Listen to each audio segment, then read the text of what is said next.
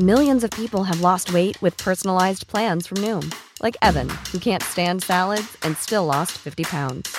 Salads generally for most people are the easy button, right? For me, that wasn't an option. I never really was a salad guy. That's just not who I am. But Noom worked for me. Get your personalized plan today at Noom.com. Real Noom user compensated to provide their story. In 4 weeks, the typical Noom user can expect to lose 1 to 2 pounds per week. Individual results may vary. When you're ready to pop the question, the last thing you want to do is second-guess the ring. At BlueNile.com, you can design a one-of-a-kind ring with the ease and convenience of shopping online. Choose your diamond and setting. When you find the one, you'll get it delivered right to your door. Go to BlueNile.com and use promo code LISTEN to get $50 off your purchase of $500 or more. That's code LISTEN at BlueNile.com for $50 off your purchase. BlueNile.com, code LISTEN.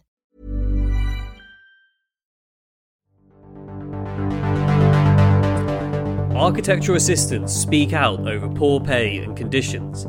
Developer rebuilds Maida Vale pub 6 years after pulling it down. A parliamentary inquiry launched into permitted development rights. 7 concepts shortlisted for Hackney's embattled Anti-Pavilion Commission. And Assemble named among 10 winners in the Festival of Brexit contest. My name is Merlin Fulcher, I'm an architectural journalist, and I'll be bringing you a roundup of this week's top London architecture news. Welcome to The Lundown. My special guest this week is Ella Jessel. Ella is senior reporter at the Architects Journal, the AJ. Welcome to the show. Thanks, Merlin. Our first story relates to a major AJ investigation by Ella, in which architectural assistants have spoken out over poor pay, precarious contracts, and COVID rule breaking at some of London's biggest firms. The article suggests architectural assistants, who have been the focus of a new campaign against a growing, quote, culture of exploitation led by Future Architects Front, could be bearing the brunt of the profession's race to the bottom. Following a survey of 1,500 people and interviews with almost 24 architectural assistants, the AJ has lifted the lid on claims of bogus freelance contracts, the widespread use of unpaid internships, and pay below minimum wage. Shockingly, 88% of respondents reported never being paid for overtime, with some staying on shift until 3 or 4 a.m, with only a takeaway pizza for compensation. Working at weekends or over holiday periods is also seemingly commonplace. Some of the most concerning claims include a postgraduate working for 10 weeks for free, an assistant being led to believe unpaid work would lead to a full-time job, which transpired to be only part-time, another working on hours and a wage set by a company but without any contract at all, and yet another forced to resign after raising concerns over workplace COVID bubbles. For many, the poor conditions have taken a toll on their mental health, with one claiming they feel victim to an abuse of power. Ella, what's this all about? What did you find out when you surveyed and interviewed architectural assistants, a group of people who, while providing much of the labour in architecture, rarely have a voice of their own in architecture media? So, in a nutshell, this story tried to sort of dig into some of the current realities of life as an architecture assistant in the UK. As everyone knows, architects have to train for 7 years to become fully qualified, and it means that a lot of them spend their 20s or longer even in assistant roles. And I think you hit on something important with your question about them not really having their own voice, because despite nearly every practice likely employing at least one assistant, there's something of an unknown quantity. And they exist in a bit of a grey area, sort of between student and professional. In this feature, I spoke to a lot of assistants on Twitter and Zoom, email, a lot of university lecturers as well, and I was actually really shocked at some of the stories I was told and the extent of the disillusionment felt by those who are still so young in their careers. I think, as the testimonies that you were talking about before, Merlin, are pretty awful, really. I mean, one said, as you said, they were asked to work for free around their original 9-to-5 job with the promise of a job that never materialised. Another said they worked somewhere with no contract and said that, female assistants were hired as they followed instructions easier, things like that. Others, being sent drawings at 3 a.m. and on weekends and expected to actually reply to those emails. And also just some really basic employment rights stuff, like no contracts and being paid, in some cases below minimum wage, let alone the REBA recommended wage, which is higher, which is the real living wage defined by the Living Wage Foundation. So I think, just some really, really shocking stuff. Exactly. Well, certainly, I had a look through the feature, and there's some sort of pull-out stats there, like 48% of Part 1 saying that they're paid less than the real living wage, and with Part 2's 15% of them also in the same situation. I mean, obviously, we are sort of hearing one side of the story. Is the situation really as bad as architectural assistants claim? What sort of responses have you had from, say, like the big bosses of architecture companies and the trade bodies that represent them, like the RIBA, when you put these claims forward? Yeah, I mean, obviously not all practices are treating their assistants badly. But I think, the response was interesting from lecturers that I contacted. Quite a few heads of architecture schools, who work with Part 3 and Part 2 students every day, really agreed there was big issues in the way the system's working. So Paul Crosby at the AA told me this is not just a case of a few bad apples. This is something that's happening across practice, and I think that's important to remember. In terms of other responses from different bodies, the union, the Sexual Architectural Workers Union, said that the results of the survey and the sort of interviews that I did with some of the assistants highlighted the sort of state the industry was in, to be honest, and said that they'd settled £100,000 worth of claims for members in similar situations. So I think their experience mirrors that, I think. As for the RIBA, they've responded to the concerns made by the Future Architects Front campaign, which was one of the sort of catalysts for looking into this issue. And they've made, they've said that they condemn a lot of this, to be fair to the RIBA, but in terms of what they can actually do about it, that remains sort of pretty opaque at the moment. There's questions over how much influence and control they have. I haven't heard from many practice bosses, I'm going to be honest. Obviously, there are the ones that I approached for comment in response to specific claims made by assistants in the article that I wrote. Most of those were no comment responses. And there's been a bit of chatter on Twitter, with some practice directors about where the blame lies here and that kind of thing. But I think overall, this was about really speaking to the assistants themselves and talking to them and getting their side of the story, which isn't always told. So, practice bosses, haven't heard a lot from them. Would like to, though. I'd like to know what they think. Well, that will be the follow-up. In hearing these kind of unheard voices, do you get the feeling that this so-called sort of culture of exploitation is newer or somehow worse now, or do you get the feeling this is something that's always been troubling architectural workers below the surface and very much hidden out of view? I think that's a really interesting question. I think it's been this way for a long, long time, and I think everybody knows that. I think these are issues that are not new, but that doesn't mean that they shouldn't be talked about and discussed. In terms of some of the, the unpaid internships, for example, was obviously a huge problem, and it's sort of been pushed underground. The RIBA was quite vocal about opposing unpaid internships. There was a government crackdown in 2018.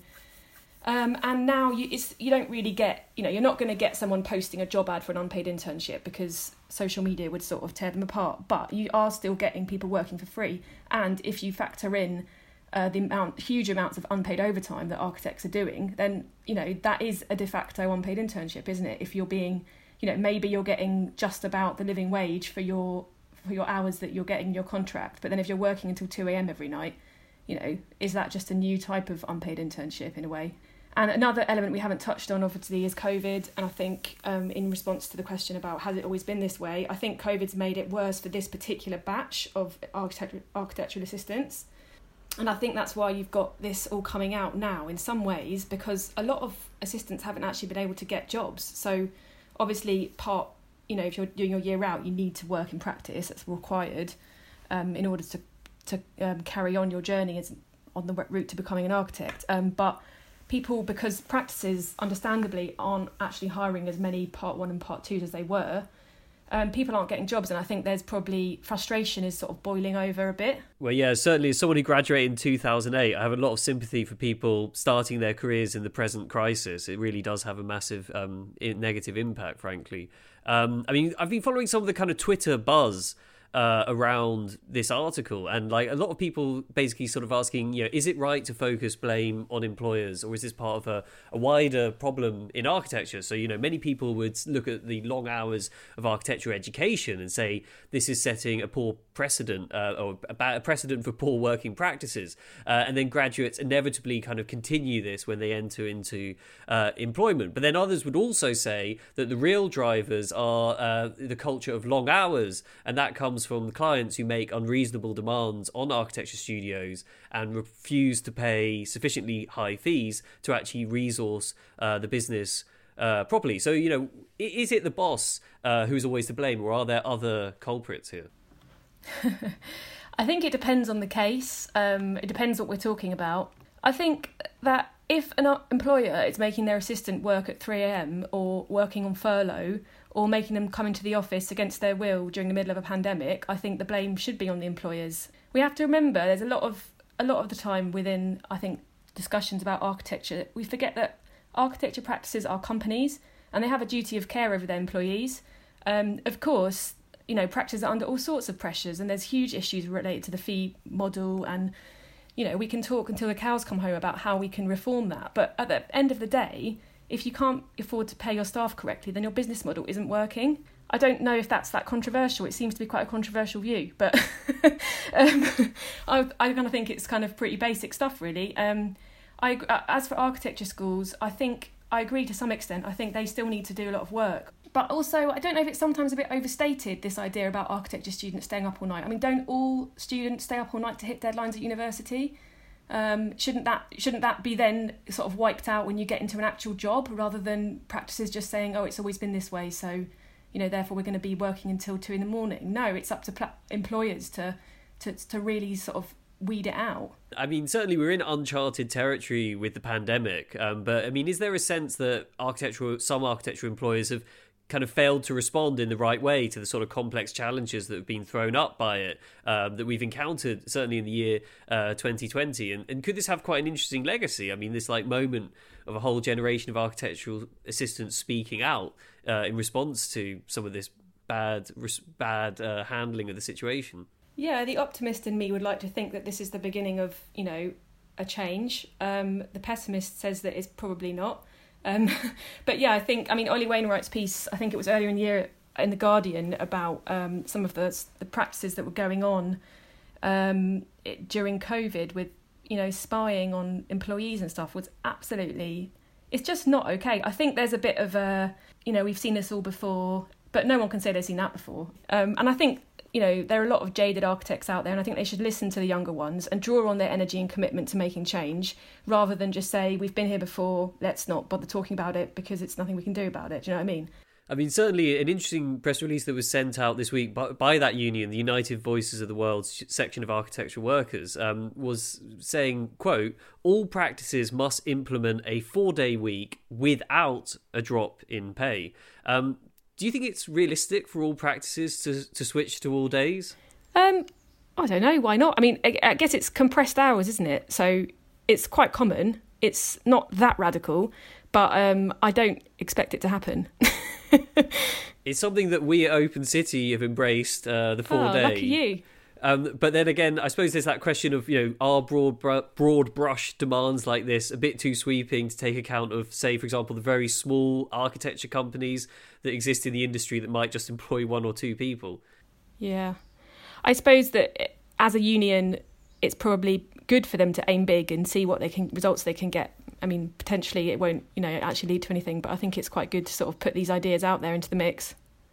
Our second item is all about the Carlton Tavern in Maida Vale, and it's been covered in the AJ, The Guardian and BBC London News.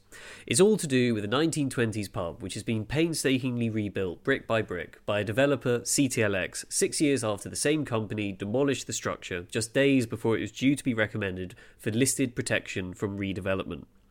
Now due to reopen for outdoor drinking on 12th of April, the reconstruction was the result of a committed campaign by local residents, which appears to have left a powerful precedent stopping similar actions by other developers. After being refused planning permission for conversion into 10 flats, the developer ordered the Carlton Tavern's demolition. It went ahead just 2 days before English Heritage was due to recommend it for Grade 2 listed status. But thanks to Westminster Council's instructions and a planning inquiry, CTLX was forced to rebuild the pub as an almost exact replica. The outcome also meant it could be harder for others to bend the rules when it comes to converting much-loved pubs into housing. Ella, what's this all about? Why is this such a big deal? And could it help shift the power balance when it comes to local communities' influence over changes to important social facilities? Well, I think this story is really great. I actually remember it from back in the day when I worked as a local reporter in the area. But it's sort of like a morality tale for 21st century London development, isn't it? It's got all the usual cast, it's got determined local community, it's got a gutsy council, it's got a developer. But I guess the unusual thing is that it's sort of the developer realises the error of their ways and actually has to rebuild the pub that they've demolished. So I think it's a great story.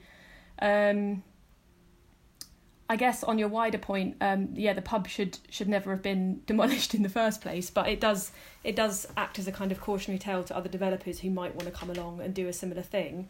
And it does sort of link up to wider issues of the role of how communities can sort of act to reclaim the important local facilities. Well, certainly here at Open City, we're always championing pubs. It was a big theme in the Open House 2020 festival. And when we look at this, why is the plight of pubs so important in a city like London? Especially a city like this where the high value of residential property seems to dominate so much of how we experience our built environment now. Yeah, I think that's true, and I think there was an interesting article actually in Vice the other day about a pub in Nunhead. I think it was by Dan Hancox, and he was writing about the value. Unfortunately, pubs are always worth more when they're turned into homes financially. Obviously, not to the communities that enjoy them.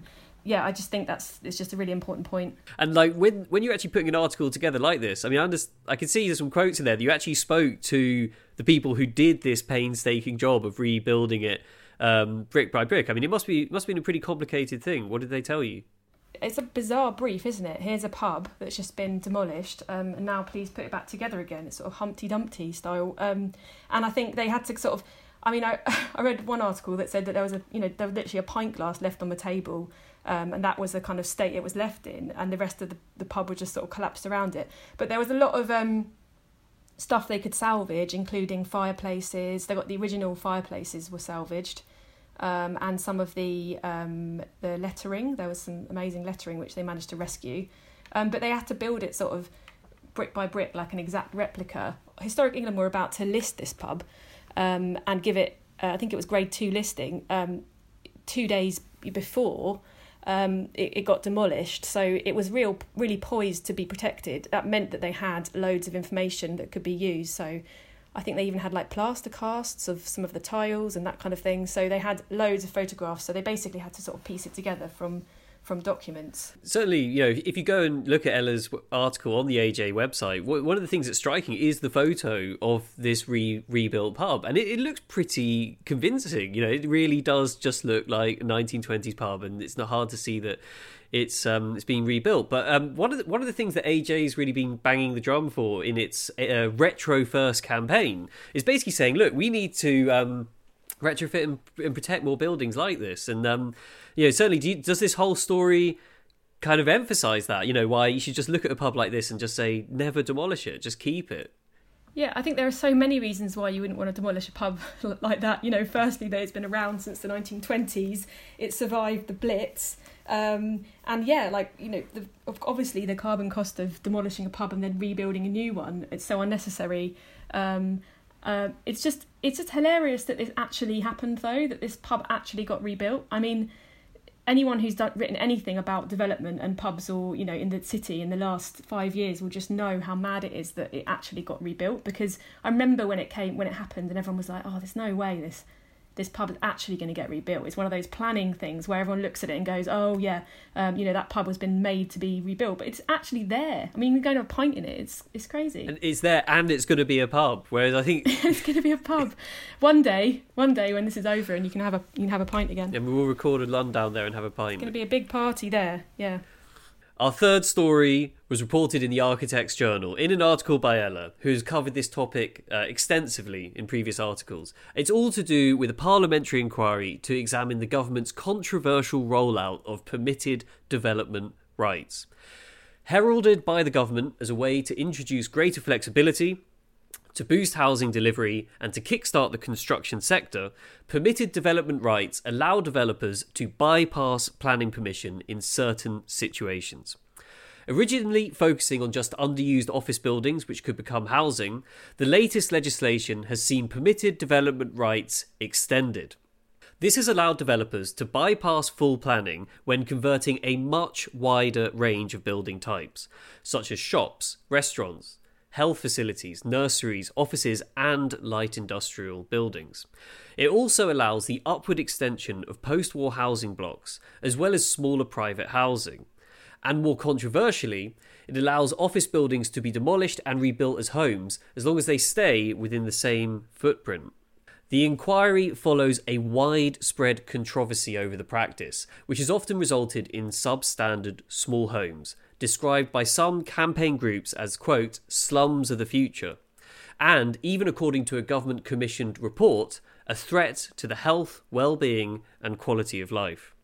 Spearheaded by the Housing, Communities and Local Government Committee, the inquiry will ask whether permitted development rights are capable of enabling the economic and societal recovery we need after COVID-19. Ella, what's this all about? Why are permitted development rights proving to be such a controversial topic and so political?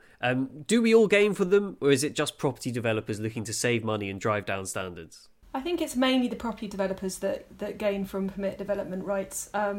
So permitted development rights, I'm sure most people know, but it's a planning loophole where you can bypass full planning route in order to convert buildings into residential housing. And it's been sort of used by the government on numerous occasions as part of their deregulation drive, and it gets announced every sort of 6 months at the moment, it seems. There's a new expansion of PDR.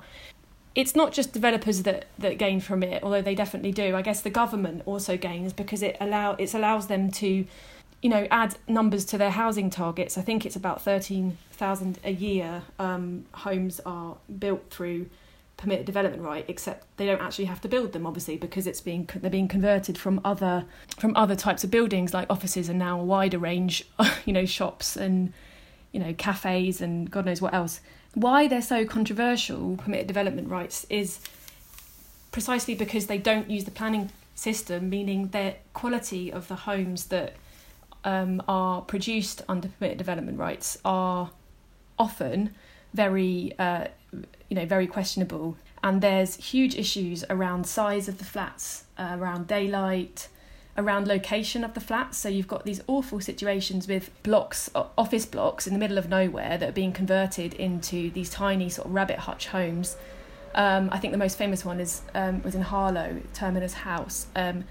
It's just shocking, really, that this is allowed in today. I still can't really get my head around it. And the government, on the one hand, does this with permitted development rights, and on the other hand, says it wants beautiful homes, and it's completely sort of schizophrenic, I think.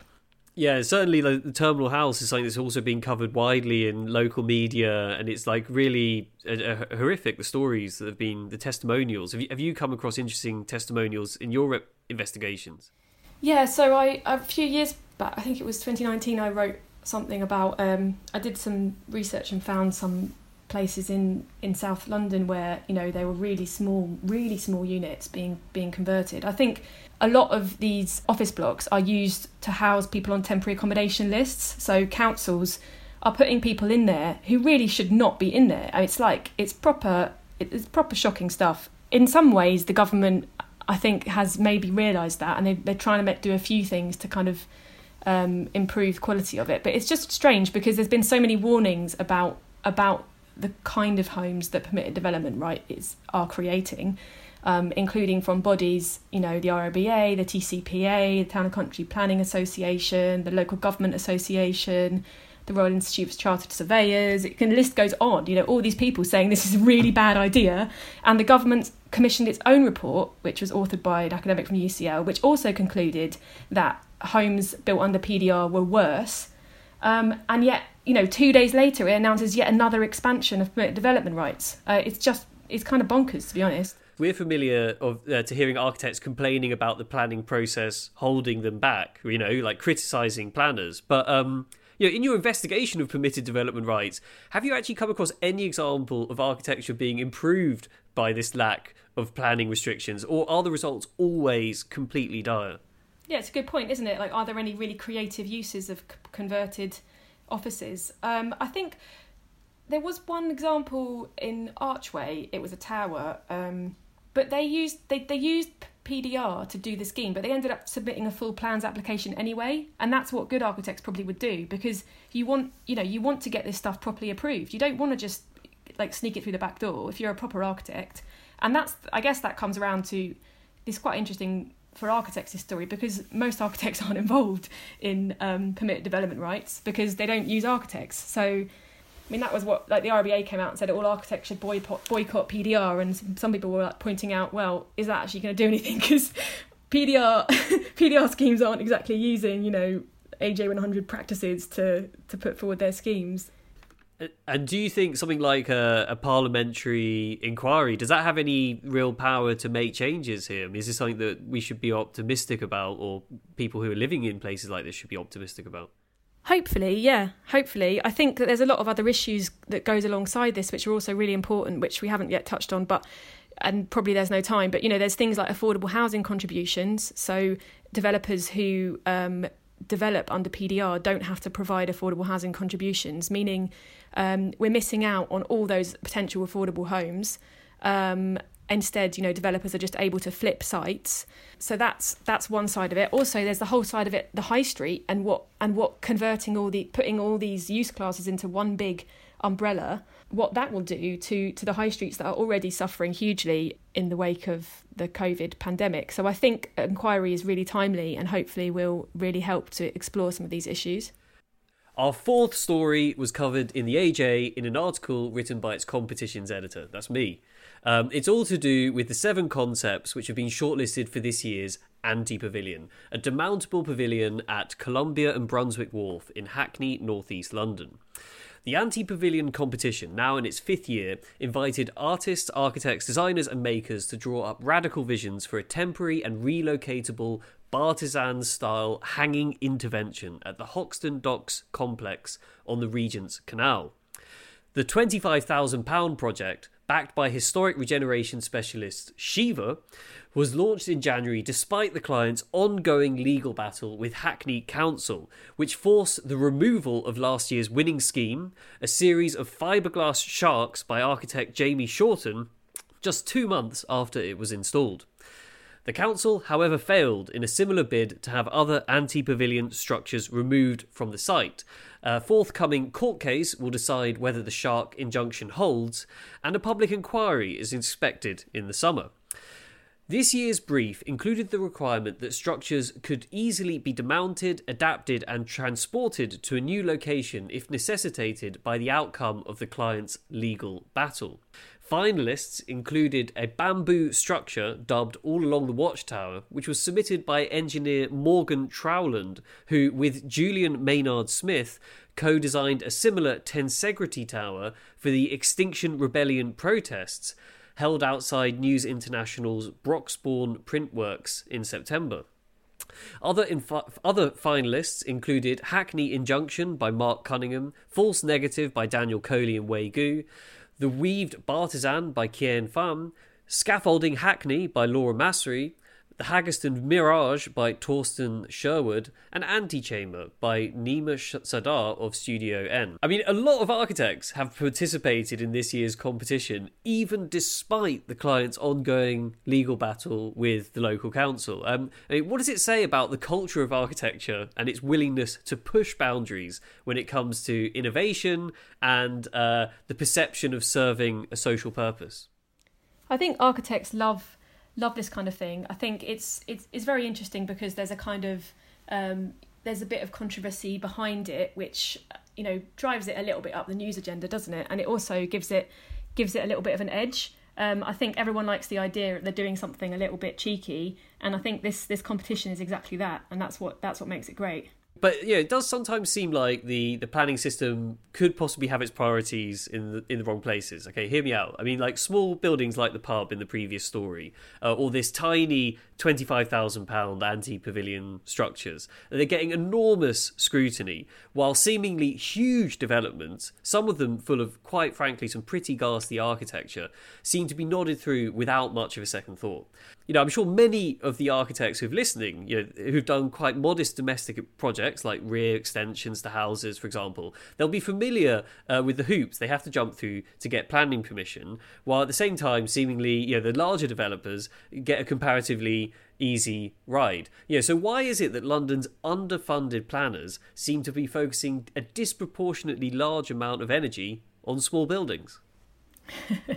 I don't know if I would agree. I don't think that they are focusing disproportionate amount of funding on small buildings. I think it's when something comes along that doesn't fit into the normal run of doing things. I think that's when you get these kind of strange outbursts of planning decisions like this. This trying to put a load of sharks in a canal. I mean, that's not what planners are used to dealing with. So then you get these kind of strange responses, which might look like, oh, why are planners, focusing on this, brilliant architecture competition? And yes, I totally agree, but I don't necessarily think it's a sign of, planners having their priorities wrong, although it could be. I think it's more just a case of them not knowing how to deal with it. There's a similar thing about the, the car parks this week. There was a scheme that it had loads of community support, and it was rejected because it didn't have enough car parking spaces, and it's sort of planning policies obviously aren't always working and often get it wrong.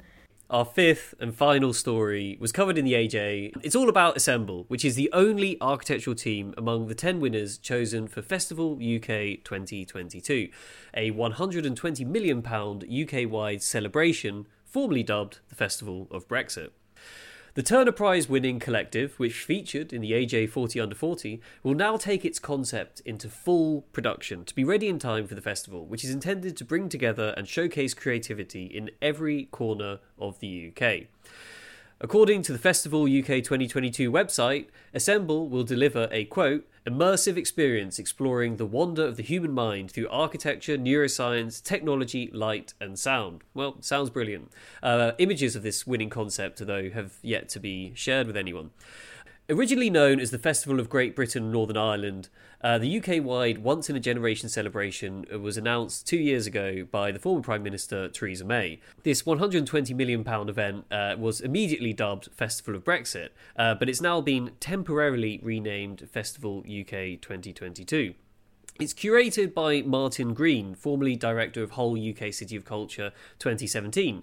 And although inspired by the 1851 Great Exhibition and by the 1951 Festival of Britain, it will be spread across the entire country rather than focusing on a single venue. £3 million was spent on the initial phase, so 30 teams were given £10,000 each to draw up concepts, and then 10 of them have been chosen to go forward. So that blows pretty much every other competition out of the water ever. Certainly if we look at this one, obviously it was immediately derided in the press, and it certainly didn't help the fact that they don't even have a name for the festival yet. It doesn't really help them go down positively. But should we possibly be celebrating the fact that at least some money's been spent on research and development and architecture and culture? I think so, as long as it doesn't end up like Millennium Dome situation. I think we probably should be celebrating it, and I think someone practice like Assemble, hopefully they'll do something really creative and, you know, something that pokes fun at the government and all its ridiculousness. Yeah, I think it's a good thing. I mean, possibly one of the fair criticisms of Festival UK 22 is that when you compare it to, say, the Festival of Britain in 1951, the Festival of Britain channeled the entire talents of architecture and design in its era to create not only the amazing Royal Festival Hall and the Festival Gardens on the South Bank, but also landmark progressive housing developments in Poplar and also Churchill Gardens in Pimlico. And, you know, possibly a fair criticism of this is that it's not really going as far or as ambitious as its predecessor. It's true. And wouldn't it be nice to have something that, you know, where a competition was held to actually build something new for the city that might, you know, contribute to some of its huge demands for housing or that kind of thing. And I think instead what we've got here is a kind of slightly sort of, it's just a sort of spectacle and something that is quite hard to grasp hold of, and perhaps that's why it hasn't gone down so well. Ella, thank you for joining us for this week's Lundown. It's been an immense pleasure hearing your review of the news. Where can listeners keep up to speed with the things that you're writing about? You can keep up to speed on the AJ website, and I'd encourage people to check out the guide that we wrote, which is a guide for architectural assistants' employment rights, which is on the website. Are you on Twitter as well? Is that a good place for people to follow you? I'm on Twitter at Ella Jessel. Super. Well, thanks again for coming on the show. I hope we can have you again as one of our special guests in the future soon. Thank you. You've been listening to The Lundown, a show from Open City rounding up the big stories in architecture and the built environment each week in London. If you've enjoyed the show and want to know more about any of the stories we've discussed, we recommend subscribing to The Architect's Journal, which has covered all these issues and many more too. You can find the show on Twitter or Instagram at Open City London, or by using the hashtag Lundown, LNDDWN. Open City receives no public funding, so if you want to support our work, please go to open-city.org.uk/support and sign up as an Open City friend. Open City is dedicated to making London a more open, accessible and equitable city.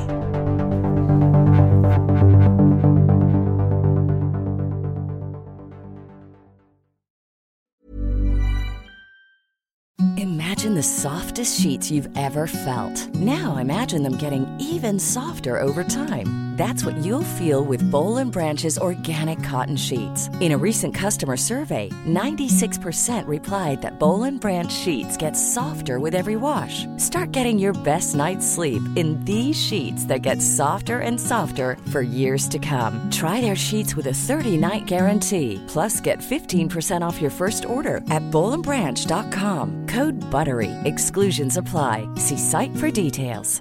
Even when we're on a budget, we still deserve nice things. Quince is a place to scoop up stunning high-end goods for 50 to 80% less than similar brands. They have buttery soft cashmere sweaters starting at $50, luxurious Italian leather bags, and so much more. Plus, Quince only works with factories that use safe, ethical, and responsible manufacturing. Get the high-end goods you'll love without the high price tag with Quince. Go to quince.com/style for free shipping and 365-day returns. When you make decisions for your company, you look for the no-brainers. And if you have a lot of mailing to do, Stamps.com is the ultimate no-brainer. It streamlines your processes to make your business more efficient, which makes you less busy.